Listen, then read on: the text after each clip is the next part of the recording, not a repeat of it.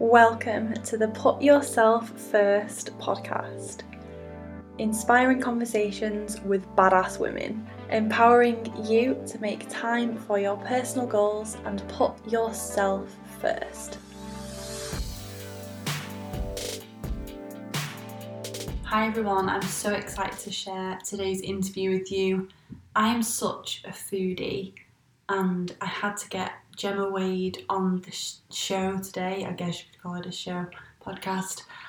She is a pro cook, so she hosts cooking classes in her home, but not your fancy, unattainable, Michelin star cooking. It's just honest, delicious home cooking.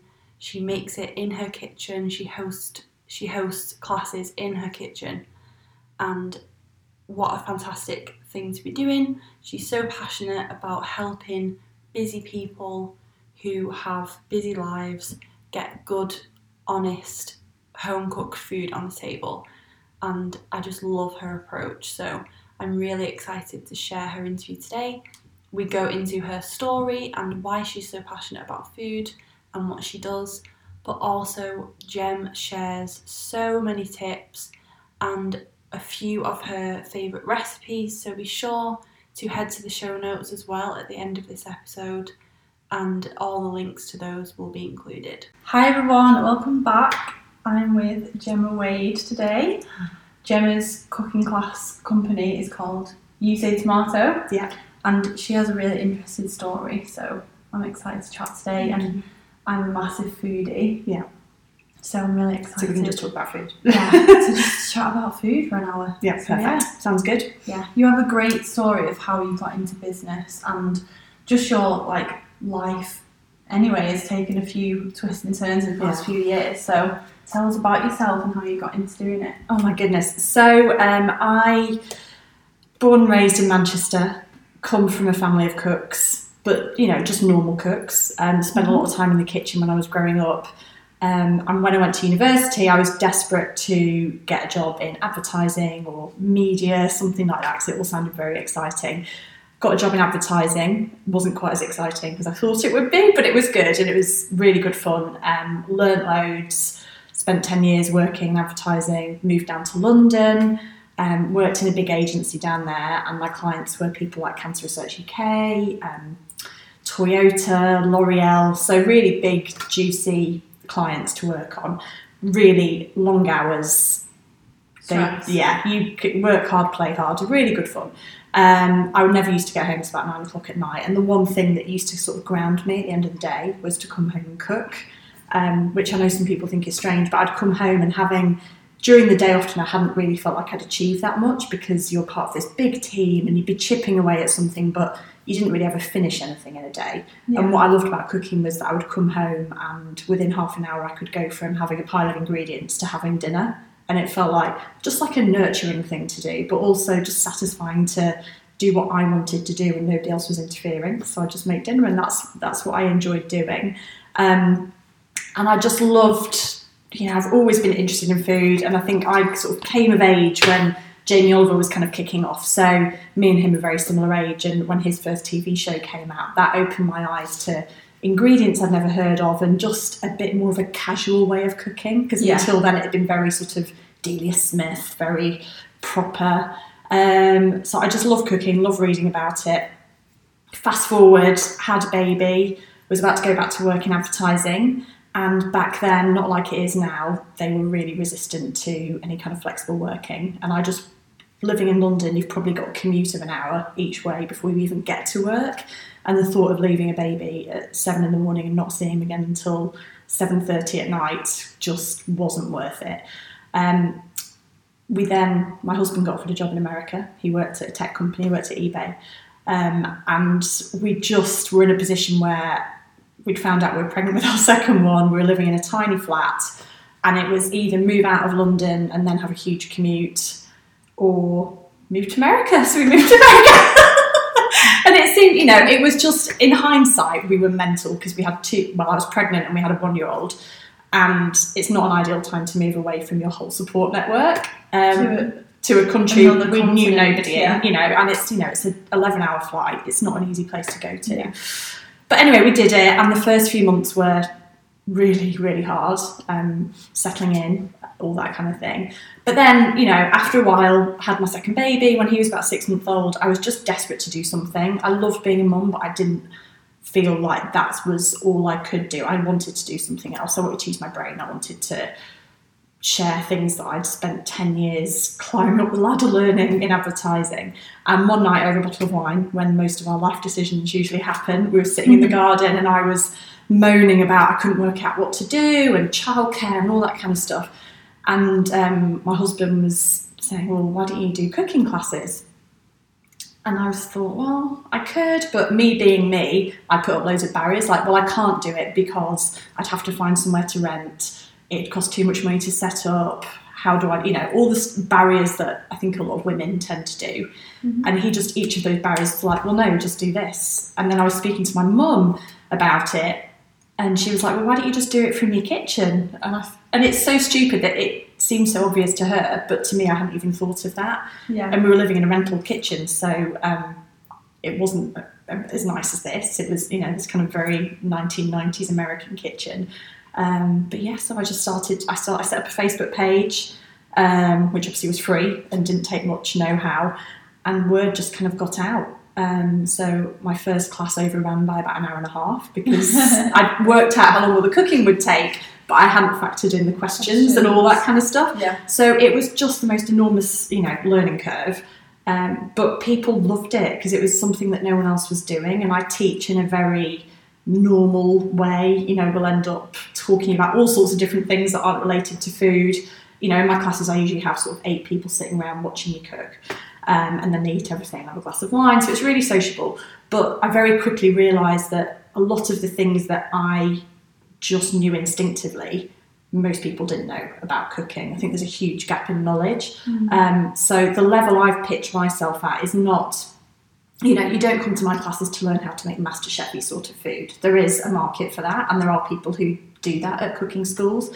But I'm much more interested in helping real people with real lives get dinner on the table, but it tastes delicious, and them not waste food, not waste money, not waste time going to the shops.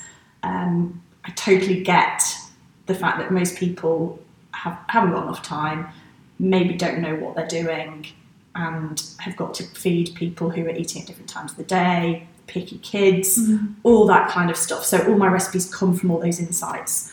You know, and I've now done 6 years of classes and had about 5,000 people through my classes. So every single one of them, every question they've asked is now stored in my head. So when I'm writing a recipe or thinking, is this a good recipe to share?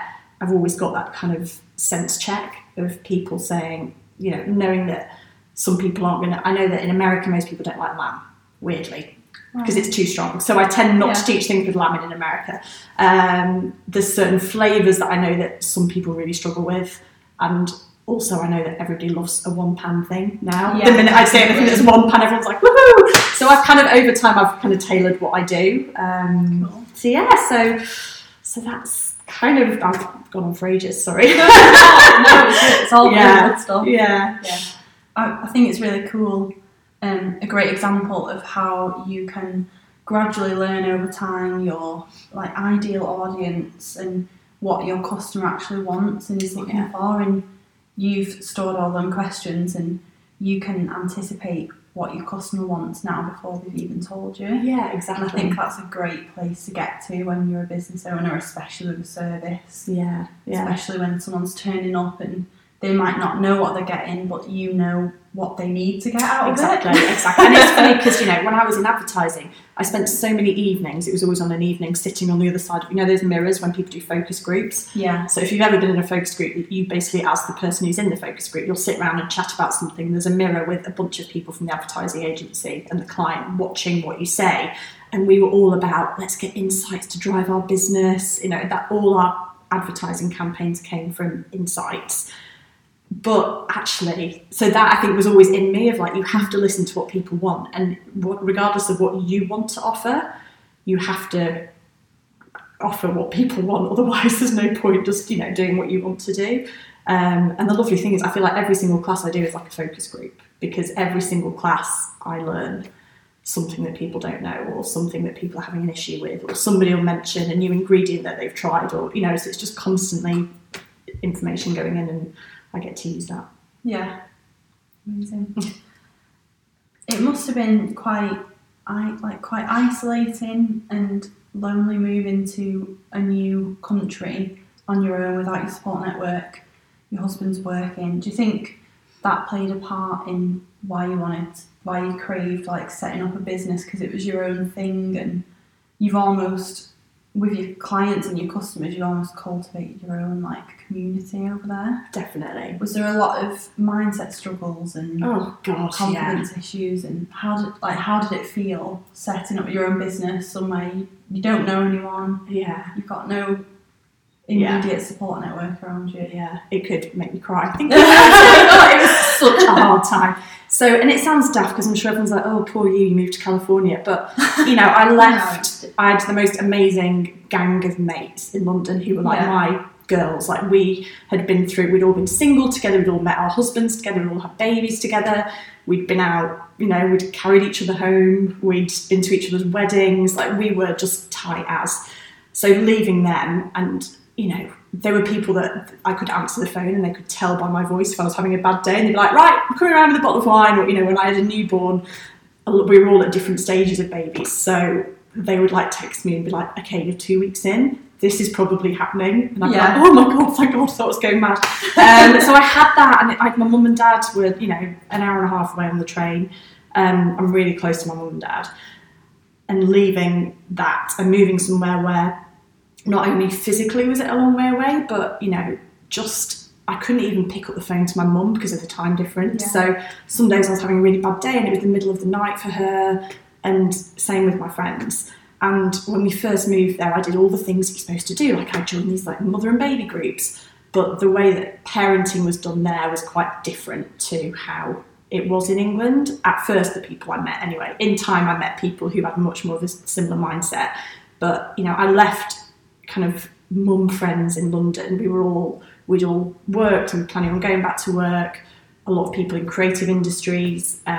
We were all quite sarcastic. We all kind of laughed about the madness of it all. And then I went to America, and initially the people I met, I did meet other people later on, but a lot of the people met, everything was awesome, and they were creating memories, and it was all very positive.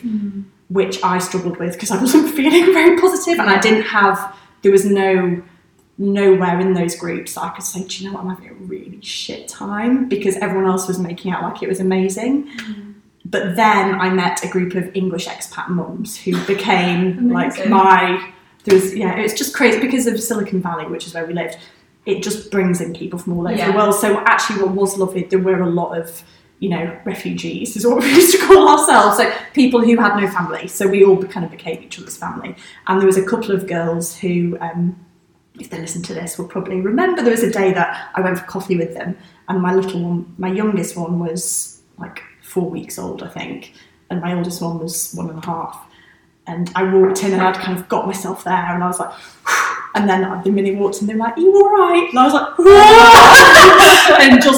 and they both had older kids, so they totally got it. I just remember they were like, "It's going to get better, don't worry." Yeah. And I had that then. But then when I started the business, you're right, I kind of made my own gang, which is kind of cool. So then, and it became, I got to meet some of my now best friends.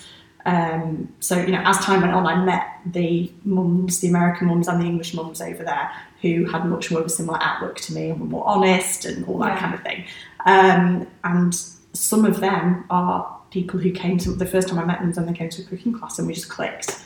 So now when I go back and teach in America, I'm going back in a month, I actually stay with a girl who I first met in a cooking class. I stay at her house. Another girl who I met, I always end up going, and we'll have drinks and catch up. So it's lovely. It's a really nice way to meet people. Yeah. Apart from that core group, was there anything else personally that you really learnt on in that time when you were having like a really shitty day and you presenting these classes, and you had to appeal to a completely new set of people, because like you say, more positivity, like you can't be sarcastic. Yeah. Because there's just that language barrier. Yes. Yeah, sarcasm isn't as much of a thing. Yeah. Which I quickly realised. Because people are like, wow, you're just rude. Yeah. Like, no, Or they think you're being like really mean to your friends. Yes. If Yeah, you're exactly. Or like my son would drop something, I'd be like, oh my god, he's such an idiot. They're like, like they'd look at me as if I was like, and I was like, no, I don't mean he's an idiot. He just, it's just what you say. Yeah. And also the self-deprecating thing that I think in England someone says, oh, I love your dress. You're like, oh, it's from Primark. Or I feel a bit fat in it. Whereas over there, someone says, I love your dress. And you're like, thanks. Yeah. And that was something I'd never done.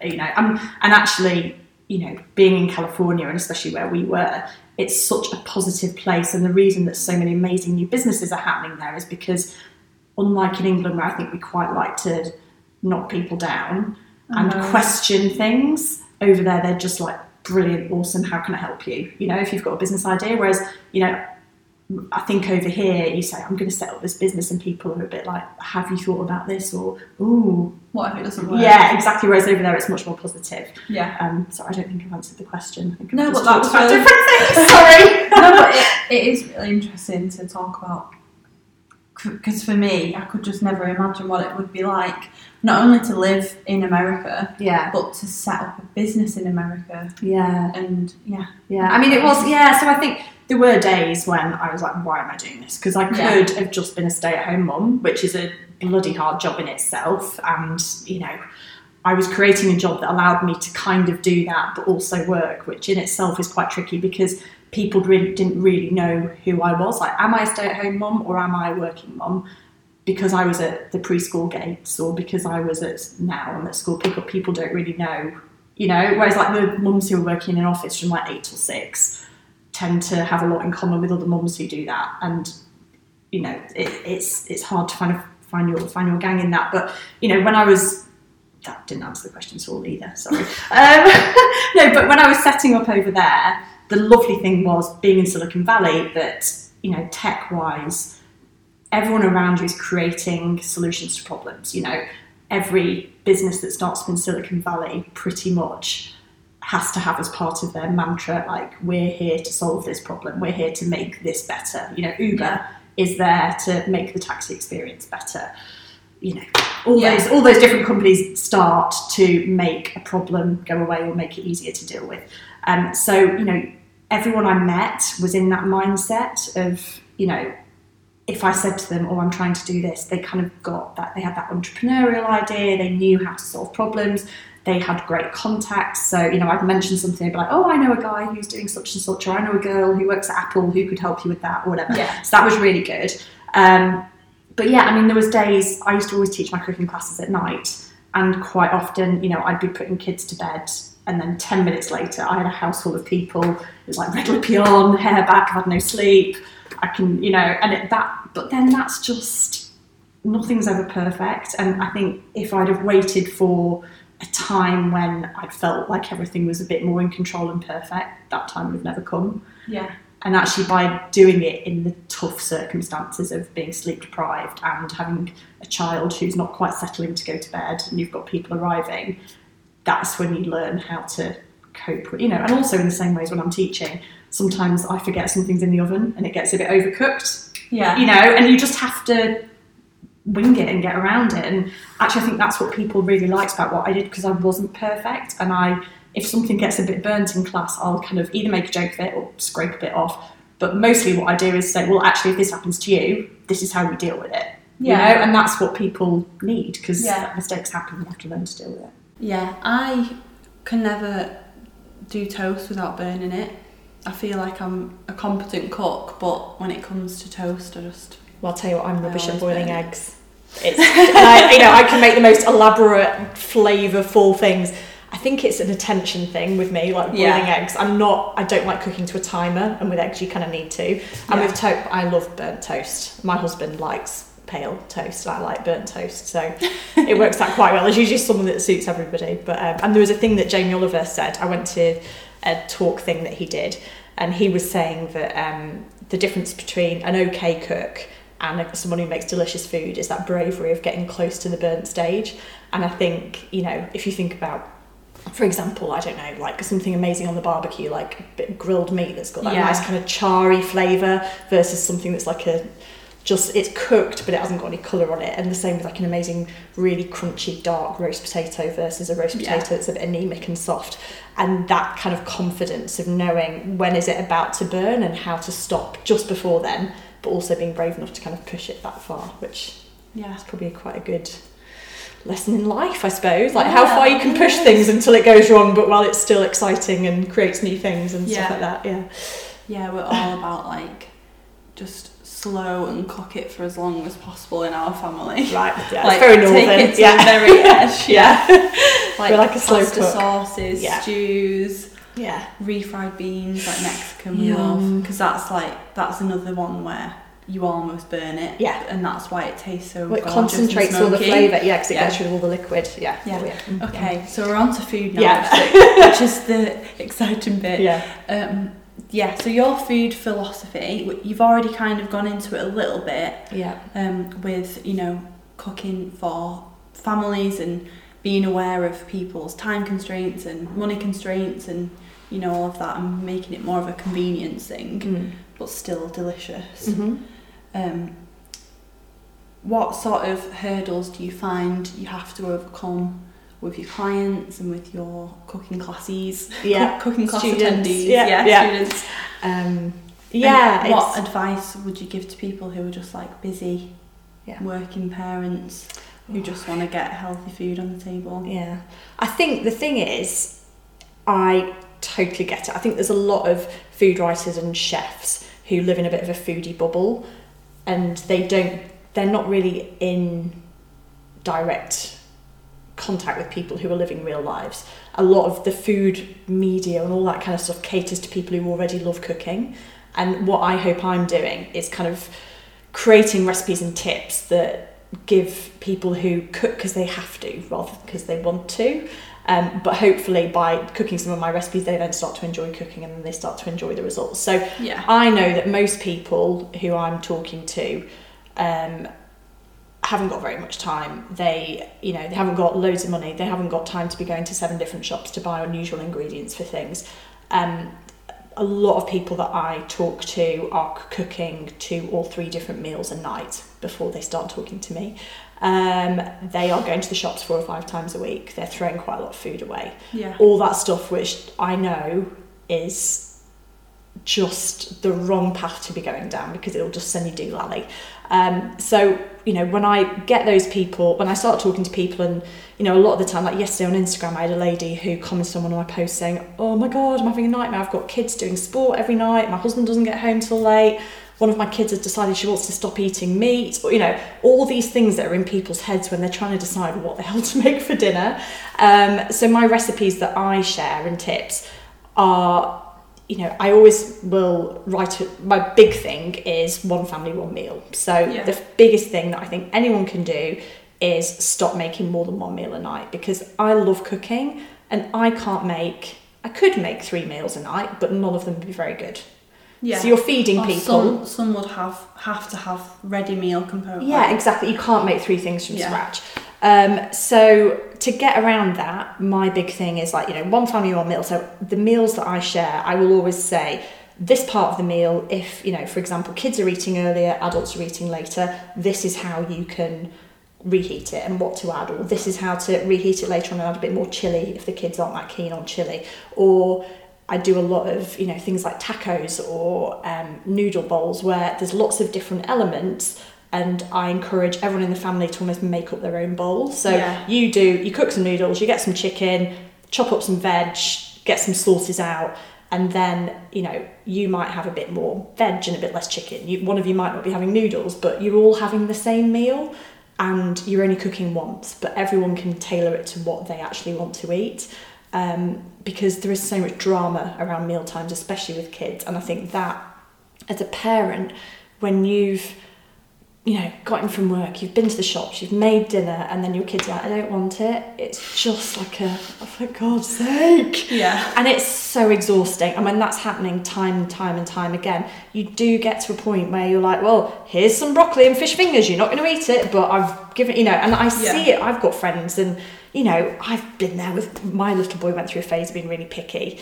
And it is exhausting. You're like, why do I bother if they're not going to eat it? But what I say to people is, like, if you do concentrate on making one meal for the whole family, make it delicious, and then people are probably more likely to eat it, and you're going to enjoy it. So even if they don't enjoy it, you know what I mean? Don't get into a rut of cooking what the kids will eat, because then that's just, you're not enjoying it, they're not expanding their taste buds and all that kind of thing.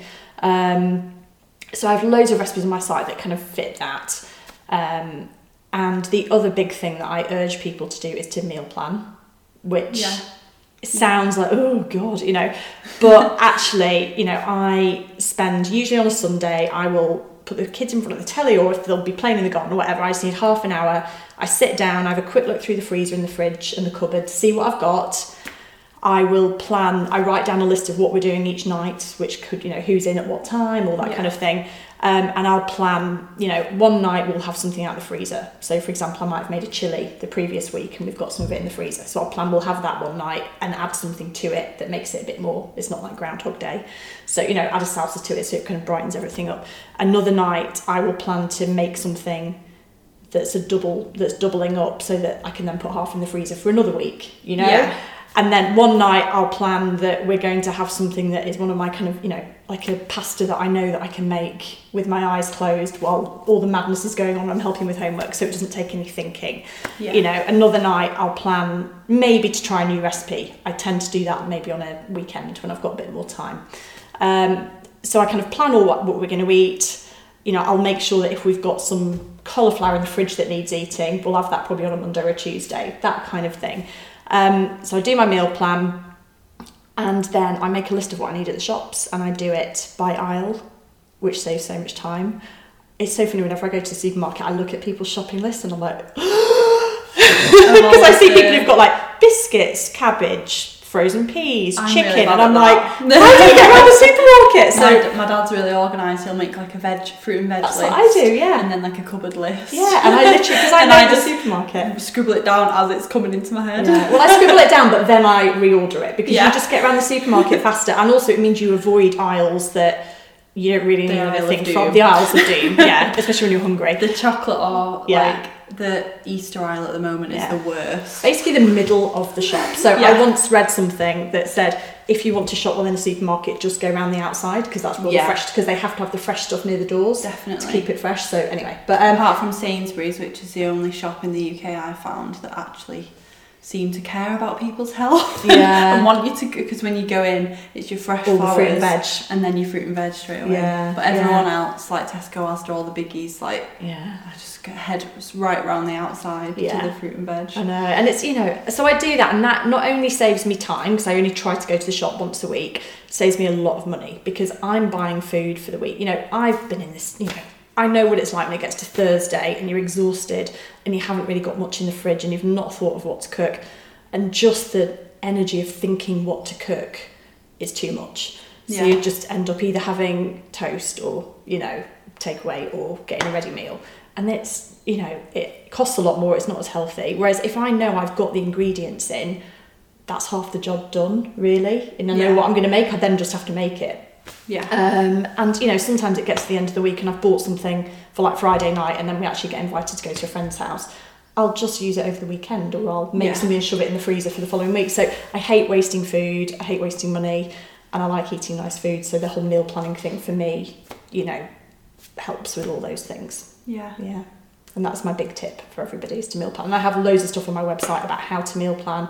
I share meal plans every week on social media and on my website, so that people can copy them, or a lot of people will just pick elements from them, but that's been really positive. I had really lovely feedback from that from people. I really like seeing your meal plans. I'm just nosy anyway and love hearing what people are eating. Oh gosh, do you know those like what I eat in a day videos on YouTube? I love watching them. Yeah, and also like, you know, old school magazines, like they always have like what's in your fridge. Like I love all that stuff. The back of Women's Health, they always have like what I eat in a week. Yeah, I always think that's lies though. I'm sure people don't eat that stuff. They're Yeah, like, you definitely. I had quinoa for breakfast. And, yeah, and half a piece of chocolate. Omelette. It's like, really? That's an egg white omelette. Get some yolks I in know. there now. Have some fat. Oh dear. Yeah, so I'm a nosy Parker. I love anything to do with food. Yeah, me too. So on the subject of health and food, how much do you focus on health when it comes to your cooking classes and the recipes you make? Do you make it a part of your cooking classes? I know you've tweeted recently, I saw, about the obesity campaign with Cancer Research. Yeah. And you had like some really good stuff to say about that. So I'd love to talk about how cooking from home can be healthier and how you incorporate that message in a kind, approachable, accessible way in your classes. So I don't think the world needs anyone else telling anyone what to eat. Mm-hmm. My thing is, if you are cooking from scratch at home, whatever you're cooking, it's going to be a healthy way to eat. Obviously, if you're making cakes every day, not ideal. But, the problems that we're facing as a world, not just in America, they're facing huge problems. We're following very close behind. Mm-hmm. No one is getting obese and getting diabetes because they're making too many homemade cakes and making stews with butter in, or putting a bit of olive oil on their vegetables, or making in their omelette. Exactly, putting an egg yolk in their omelette. People are getting fat and unhealthy because they're eating too much processed food. They don't know how to cook. They're reaching for convenience food. They haven't got access to good ingredients. But it's education, it's access, and I'm very anti big food business. The problem is, I think the gap in knowledge that has been created by a lack of education has been filled by big food businesses coming in with solutions. So even the healthy food market, wellness. People think,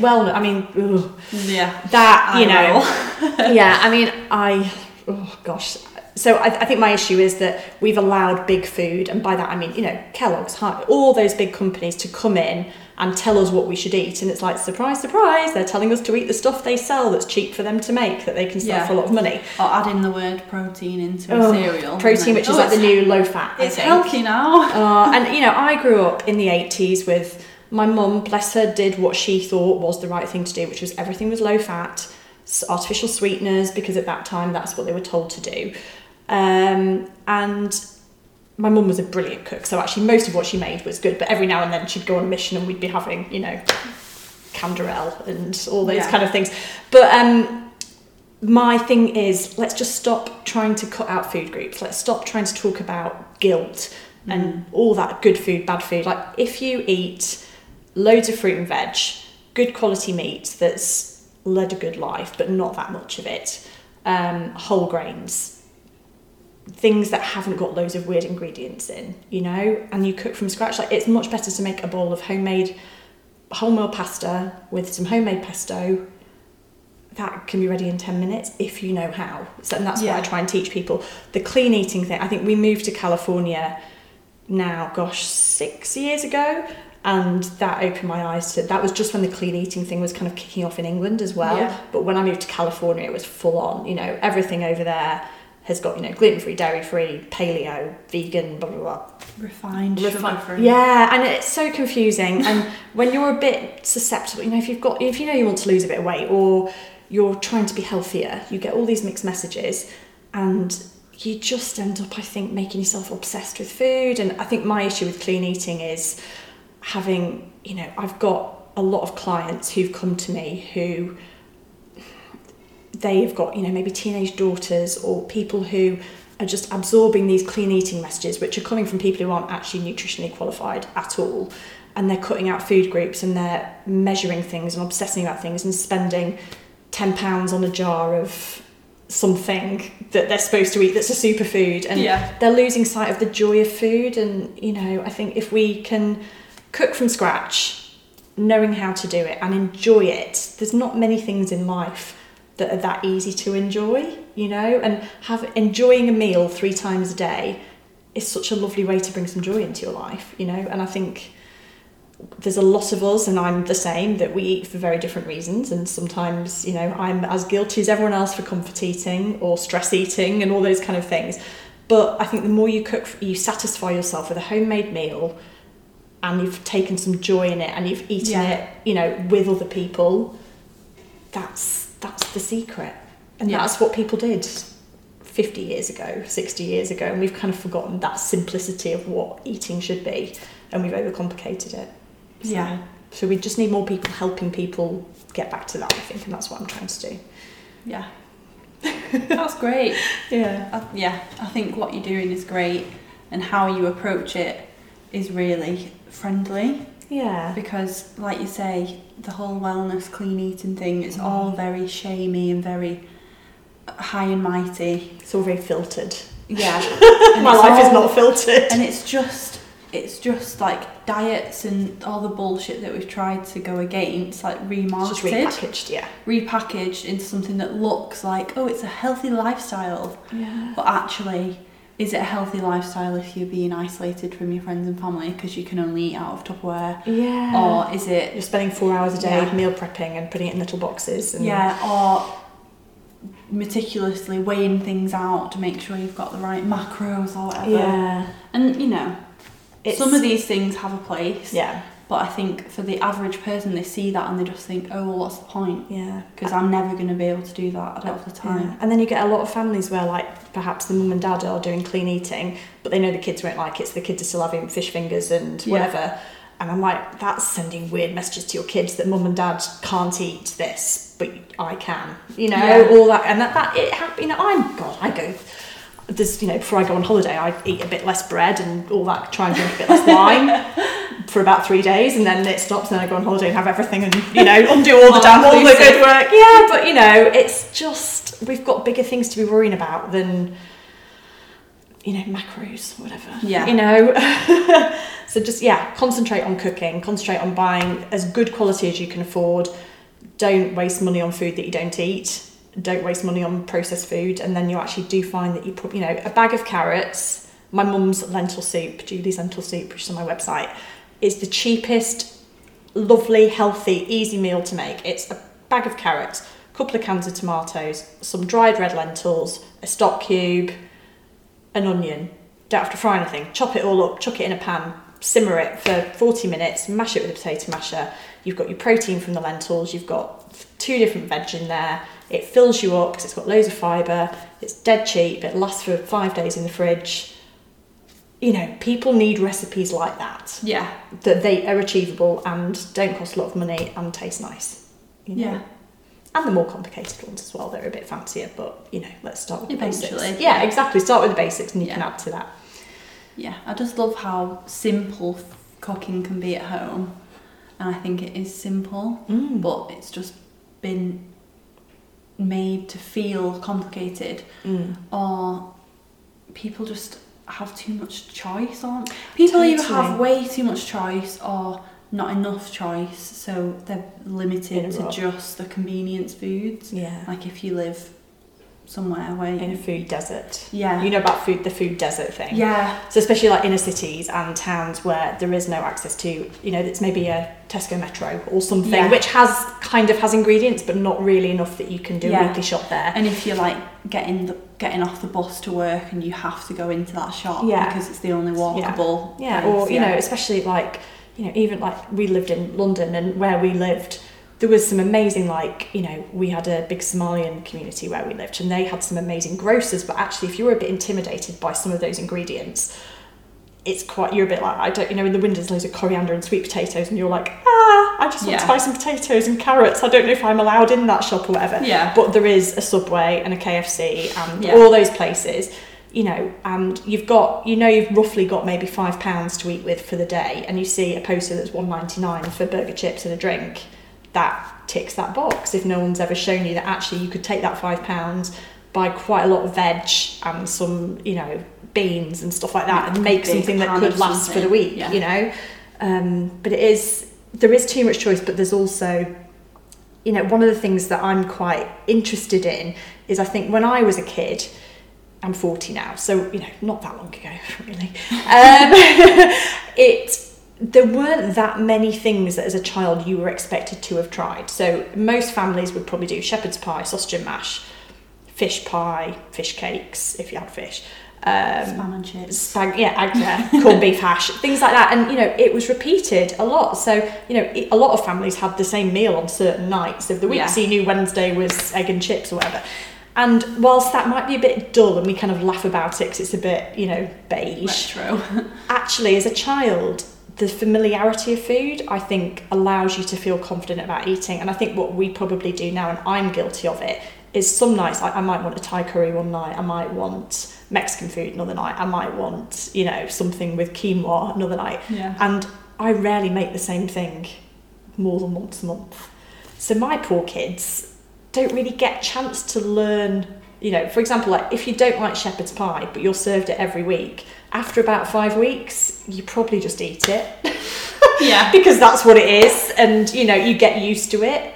Whereas we almost don't give our kids a chance to get used to things because we're always looking for the bright thing and the new thing and trying new things. So the poor little things or they do have something that they love, and then you don't make it again for another 10 weeks because, you know, so we do have almost a bit too much choice. And there is something about the familiarity of food and also the memories that evokes. So I think most people of my generation, if you say Angel Delight, butterscotch Angel Delight, or if you say, I don't know, crispy pancakes, or, you know, corned beef hash if you're northern, that kind of makes you warm and fuzzy because it brings you back to childhood. And I do wonder if our kids are almost going to have that because they don't have those repeated experiences of food that embeds it in their memories. That's really interesting.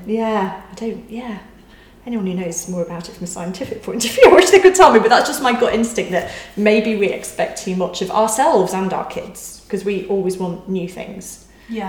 And actually, you know, maybe have 10 recipes that you are amazing at, that you know you can make, you know what the ingredients are, so you almost don't need a list, you don't need a recipe for, and that's enough.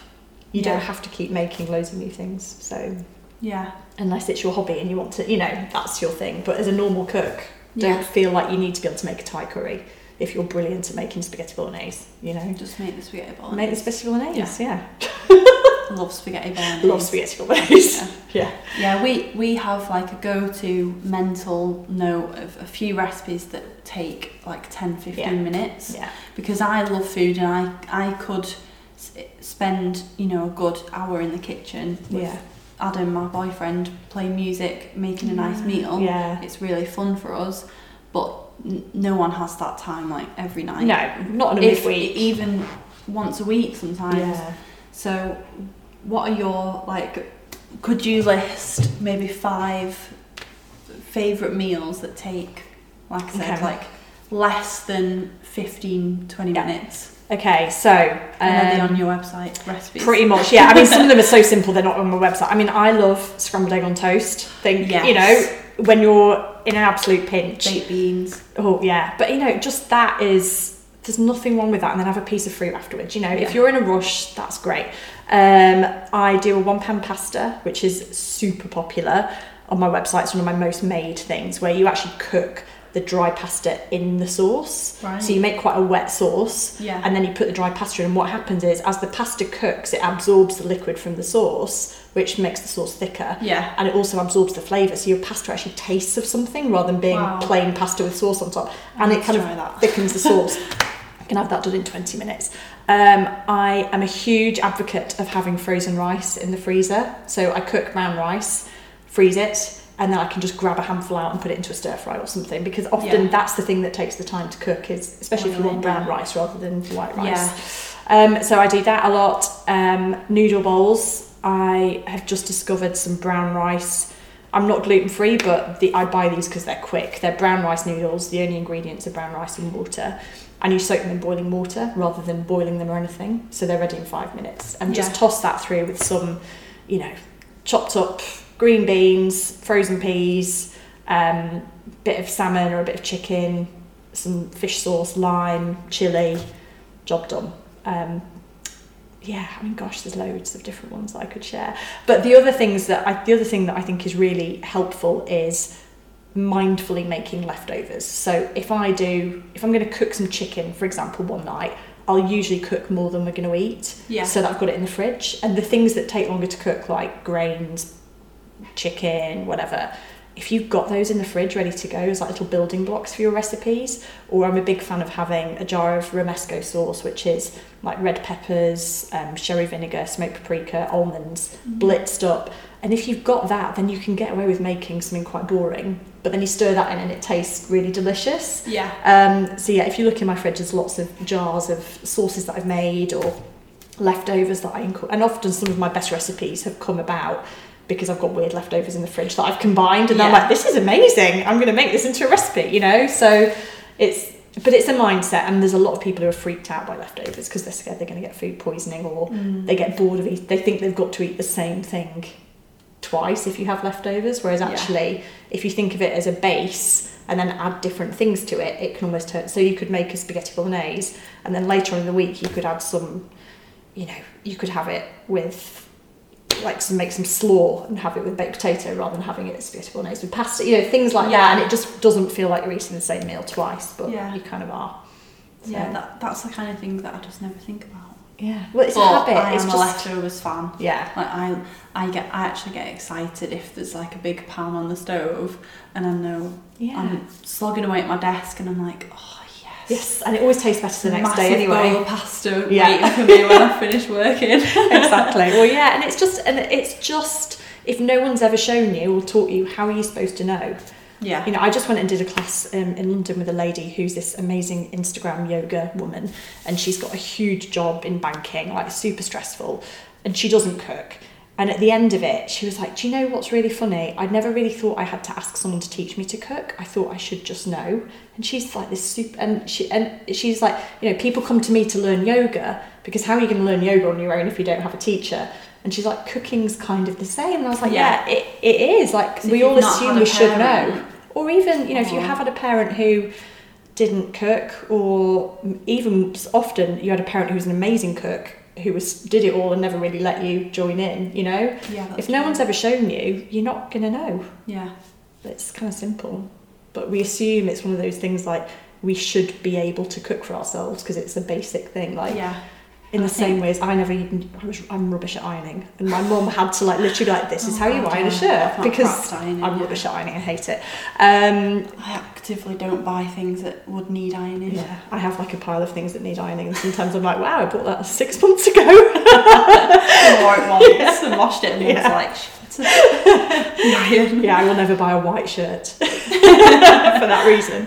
One thing I want to ask before we move on to the quick round questions, on the subject of getting kids involved and preventing kids from being fussy or helping get kids out of the fussy stage, because I know there will be lots of mums listening with kids of varying ages, so they'll either be anticipating this in a couple of years or they might be going through it now. How much do you get your kids involved in cooking and food, and are there certain things that you don't get them involved in, you know, like shopping? I was thinking of before, because kids can get I imagine it's a bit of a nightmare shopping with kids. I remember going shopping with my mum and dad and just being like, I want this, I want this. Or sneaking it into the trolley. Oh god, that happens all the time. I came in with an Easter egg the other day. I was like, what? Who's put an Easter egg in? Obviously I ate it. Damn you for these mini eggs. I love mini eggs. I know that's big food, but I'll give that a go. But so I could sit here and say, you should get your kids cooking dinner with you every night. But no, because that would take forever and cause loads of mess. However, any opportunity, you know, the fact that my kids, you know, we're lucky, we've got a big kitchen. So the kids are usually in here playing while I'm cooking. So they are aware that food needs to be cooked, which a lot of kids aren't. They, even if I'm not eating with them, because I may be eating with my husband later, I will sit with them when they eat. And we just talk about their day, and if it's something they've never tried before, I'll tell them a story about it. So they've been eating avocado since they're babies, but for example, I might say, this is an avocado, do you know what country it's from? And then we'll talk about where it's from, or what other things do you think people eat with this? And, you know, they almost get distracted by that. So they eat stuff because food is so much around conversation and socialising, and I've been guilty of it, and I know a lot of mums do this, that they sit and they're kind of like hovering over their kids as, eat your broccoli. Why haven't you eaten your broccoli yet? You've got to eat your broccoli. You're not having any pudding until you eat your broccoli. There's no telly this week. I'm taking your iPad away if you don't eat the broccoli. And it becomes a thing. It becomes like this horrible feeling. For the kid as well. Yeah, and God, as a child, when you're sitting there and someone is and it's always with such good intention that it's happening, but meal times just become this like horrible time because you're basically being shouted at while you're eating something you don't like, Yeah. Or that your mum's getting upset about something, or your dad. So I do try to, I cook something, I give it to them, I don't cajole them. If they're not eating it, then I try not to, there are times I'm like, do you know what? You're not going to be having pudding if you don't eat that. But that usually doesn't work because I don't do great puddings midweek anyway, so there's probably only some fruit that we're going to get anyway. But if they don't eat it, I just kind of leave it and that's it. Cool, fine. If you're not eating, that's good. And then tomorrow morning they'll probably have a bigger breakfast. And whereas I think if you start to kind of follow their whims, you're on that's just a disaster, So kind of going back to how I get them into food, they obviously know that I'm really into food. Like if we go out to eat, I'll talk a lot about the food. I'll talk about, this place is really cool because this guy set it up and da-da-da. And they love I think the stories of food get kids excited. When we do cook together, like my 7-year-old can make scrambled eggs for breakfast and I give him so much praise. He makes a big mess. But like when we serve it, I'll say to everyone, oh my gosh, he made this for us. And, and he loves that and he's really proud of it. I imagine most 18-year-old lads at uni can't make good scrambled eggs. I know, but I think if you can pick a few things and let them own it. So when we have scrambled eggs, I now don't do it. I let him do it. And for him, that's like a real source of pride and being quite grown up. I'm trying to think. The other big thing is snacking. That I think we as a generation have got into bad habits. So when I had my first baby and I was weaning him, I was told that you have to do breakfast, snack, lunch, snack, dinner. Yeah. And I think the concept of snacking is something that we've kind of taken a bit too far. So we're never really that hungry. So I think a lot of kids, when they sit down to eat, aren't actually that hungry because, little kids have probably been chewing on a rice cake all afternoon or something less healthy. And older kids probably come in from school and have quite a big snack. And then we're expecting them to eat dinner an hour later. And it's like, well, I'm not that hungry after having a big snack. So, and then you combine that with giving them something they're maybe not that keen on. It's no surprise they don't eat it. Yeah. And I'm not saying you've got to starve your kids, but, when they come in from school, give them an apple. And then give them their dinner, Don't give kids food as a way of shutting them up when they're crying or when they're moaning. I do it sometimes, but I see the impact of that. So if my kids are being little buggers and I'm trying to go around the supermarket and I give them quite a big snack just to keep them going because they're tired or whatever, I kind of know that dinner's not going to happen brilliantly. You know what I mean? So it's being the grown-up and being in charge as well, which isn't nice sometimes. And they might not like you for it sometimes, but I always say to people, it's a bit like potty training. When you're going through potty training, it's like, oh my God, this is a nightmare. And, there's days where there's like wee everywhere and like, I've just done a poo. Where's the poo? Where is the poo? And like you're looking around the house and they're like laughing and they've done a poo somewhere they shouldn't have done. Or you're out and they need the toilet and you've got to run across the supermarket. All that stuff.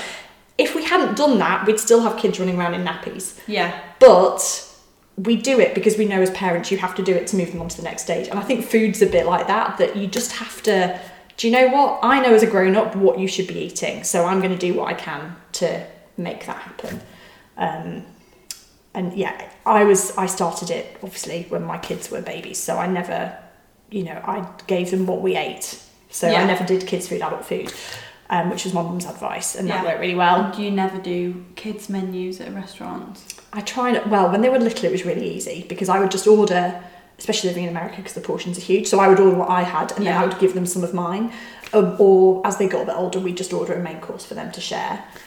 What's hard now that they can read is when we go to a restaurant, they get given the kids menu, and obviously they're like, burger? Of course I want a burger. Nuggets. Of course I want a pizza. And I'm like, no, why didn't you try this like unusual Middle Eastern thing? And they're like, no, I want a burger. So, you know, I let them have, I tend to pick restaurants where I know even the kids menu is like nice stuff. Yeah. So, they will have the kids menu, but I try and make out like eating off the adult menu is cooler. Yeah. And that the kids menu's for babies. And they're now at an age where they're a bit desperate to not be babies. So I kind of use that, which is probably not great psychology. I don't know. But, or I just say, when we go in, I'm like, oh no, we don't need the kids menu. Yeah. And I just show them things that I know they'll like off the main menu. And we do that. So yeah.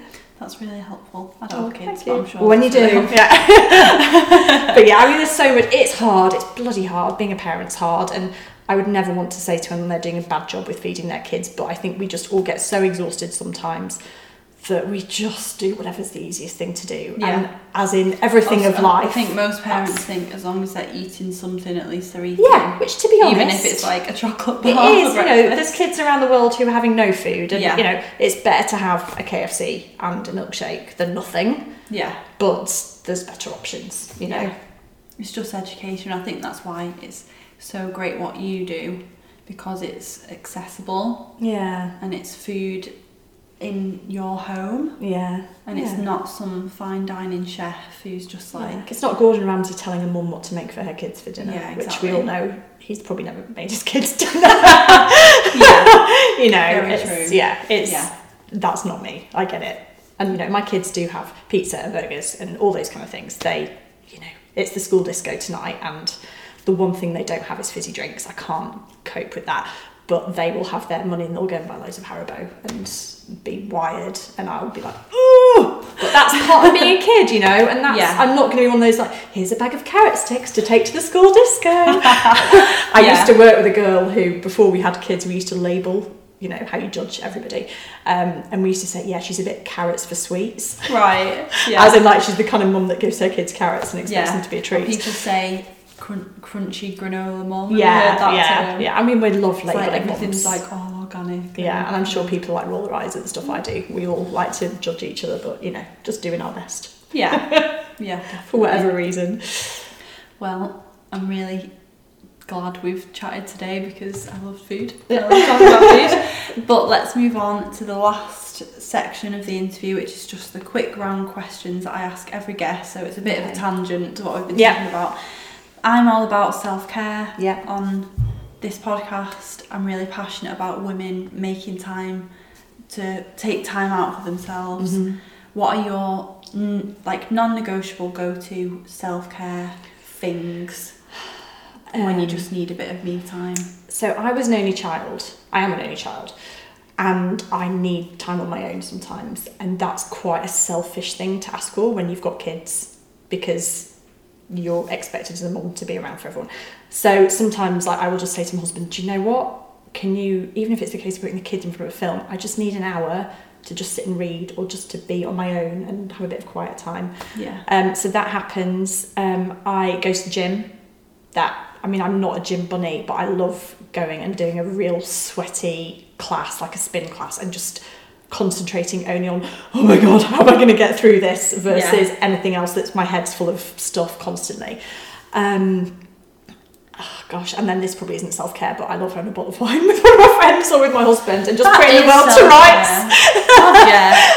So just chat and laughing. Something about like a glass of, for me it's gin and tonic. Yeah. Something about an alcoholic drink shared with a friend or your partner. It's just a laugh. It takes the edge off, doesn't it? I know it's a drug or whatever, but let's just do it. It is I think it is self-care, because I think some people, if you have a high stress job or you are a parent, you need that shoulder drop. Yeah. And sometimes, you know, if that's a glass of wine and that glass of wine brings you pleasure and makes you think, which it does, then it's self-care. Yeah. Thanks. Yay! I don't feel so bad about it now. As long as you're not like having the whole bottle yourself. Well. Next question is, what is challenging you to leave your comfort zone and grow recently? Because I'm all about stepping outside your comfort zone, whether that's in your personal life, in yourself, or in your business.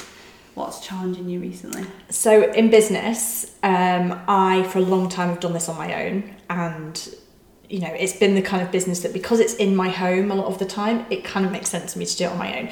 But I got to a point about 6 months ago where I realised I can never achieve the goals that I've set for myself, which is writing a book, getting like online meal planning as an actual programme rather than me just doing everything on my blog, teaching more. I was spending so much time doing admin and invoicing and all website updates that I actually was, you know, there was weeks going by when I had hardly even made a new recipe or written about it, which is the bit that I'm good at.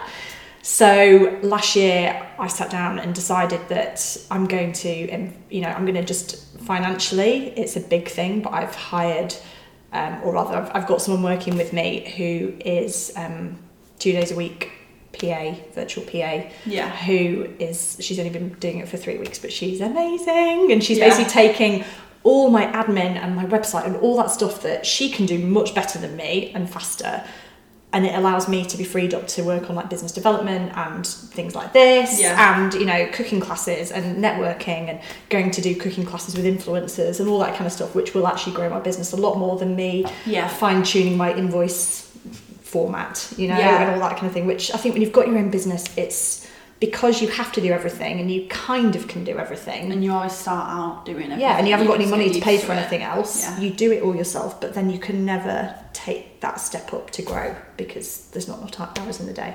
Yeah. So that's my thing that I'm working on at the moment. So that's one thing in terms of working with someone else, having done everything myself, but also, you know, not allowing the fact that I've now got more time for that time to be wasted. Like that time I'm paying a lot of money to get that time, so I need to make sure that I use it properly and I'm efficient with it, and everything I do is working towards my goals rather than just fanning around doing something on Instagram for 2 hours. That's great. Yeah. Anything personal?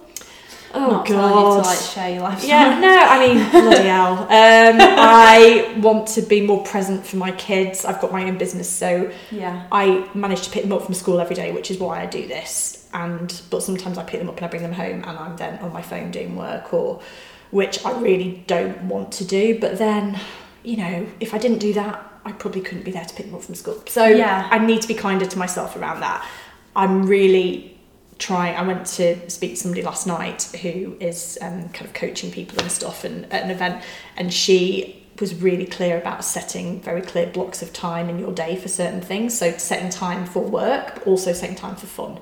Yeah. And I think when you've got your own business and you could be working all the time, you need to set time for fun. And it doesn't always, like, it's not trampolining, you know, set time for fun as in, you know, sitting watching TV with the kids for half an hour and having a cuddle, or, you know, reading a magazine and not feeling guilty about that, because I'm really bad at thinking I should be doing this, I should be doing. So that's what I really want to, you know, I'm doing, you know, I could be in a job where I earned a lot more money, and I'm not doing that because I've chosen to have my own business, and the flexibility of that I want to make sure I actually benefit from, rather than just working more hours and getting dead stressed and not being present for people. So husband and kids and friends and stuff. So I find a lot of people run into that because you start a business. Most people start a business with the hope that it will be flexible and will allow them a certain lifestyle, whatever that is for them, whether they want to be able to travel or they want to be able to spend more time with their loved ones. But then we get into this like really toxic cycle of guilt when we're not working, and because, like you say, because you can work every hour under the sun, if you're not, you feel like you still should be, because you're still thinking, oh, I didn't get back to that email today, or I didn't post on Instagram today, or whatever. And it's saying, no, like, this time it's a job is for my family, and those things can wait till tomorrow. Try my best. It's tough. So my next question is, what are your 2018 goals? I know we're like through the first quarter now. So my goals of this year, so I really want to get, so I've got, you know, loads of amazing recipes that have been tried and tested. I know people love them. Are very different than anything else that's out there.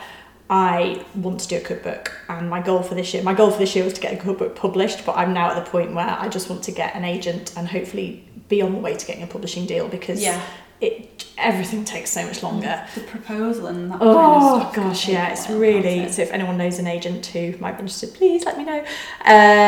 So that's my big focus, and to grow my reach and engagement with the people who follow me. So doing more video content, because I think what I do, you know, if you can't come to a class, and I can only have 8 to 10 people in a class a couple of times a week, there's a lot of people who follow me or whatever, sign up for my newsletter, who probably will never be able to come to a class because of geography or time or whatever. So I want to be able to share what I do via video to help more people see me in action and learn from that, rather than just written stuff. So I'm working with a girl, Katie, who's like a brilliant videographer, and she's doing some stuff for me. So that'll be great. Yes, that's exciting. Yeah, I think with recipes, people love the reassurance of the video. Yeah, because you're like, oh, mine looks like hers so and it must be going right. Details that, you know, and I try and write in quite a detailed way. My recipes sometimes look quite long because I write a lot of detail in there.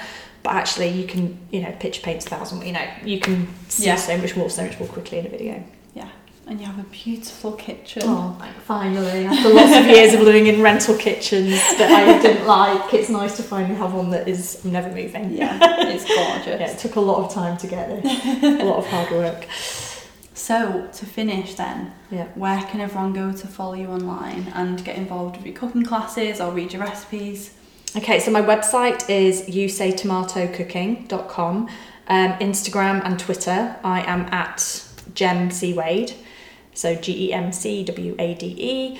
Facebook, I am You Say Tomato Cooking. I have a newsletter that goes out every 2 weeks, and in that I always share recipes, class news, and my meal plans. So that's a really, if people sign up for the newsletter, and because of Instagram and Facebook algorithms, I think the more of us who can do newsletters, it's much easier to let people keep in touch rather than relying on social media quite as much. So so that's what I do. Amazing. Yeah. And you do classes twice a week?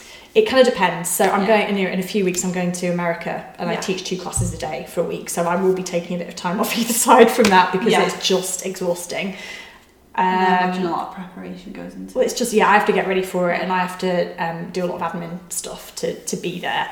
And while I'm there, I literally teach 2 3-hour classes a day, and in between it's supermarket and washing pans. Yeah. It's not California lying on a beach or anything like that. Yeah. It's lovely, I get to see people, but it's not like that.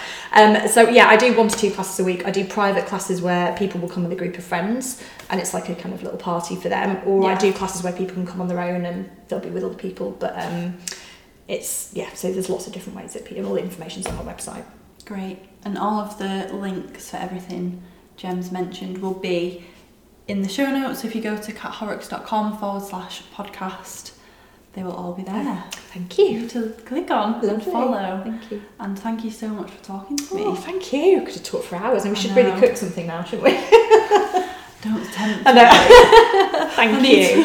I need to go now, and I feel like I have to experience your amazing food. Oh, you need to come out for a class. Definitely. Fab. Thank you so much for listening, everyone. Thank you. And I will see you soon for another interview. Bye.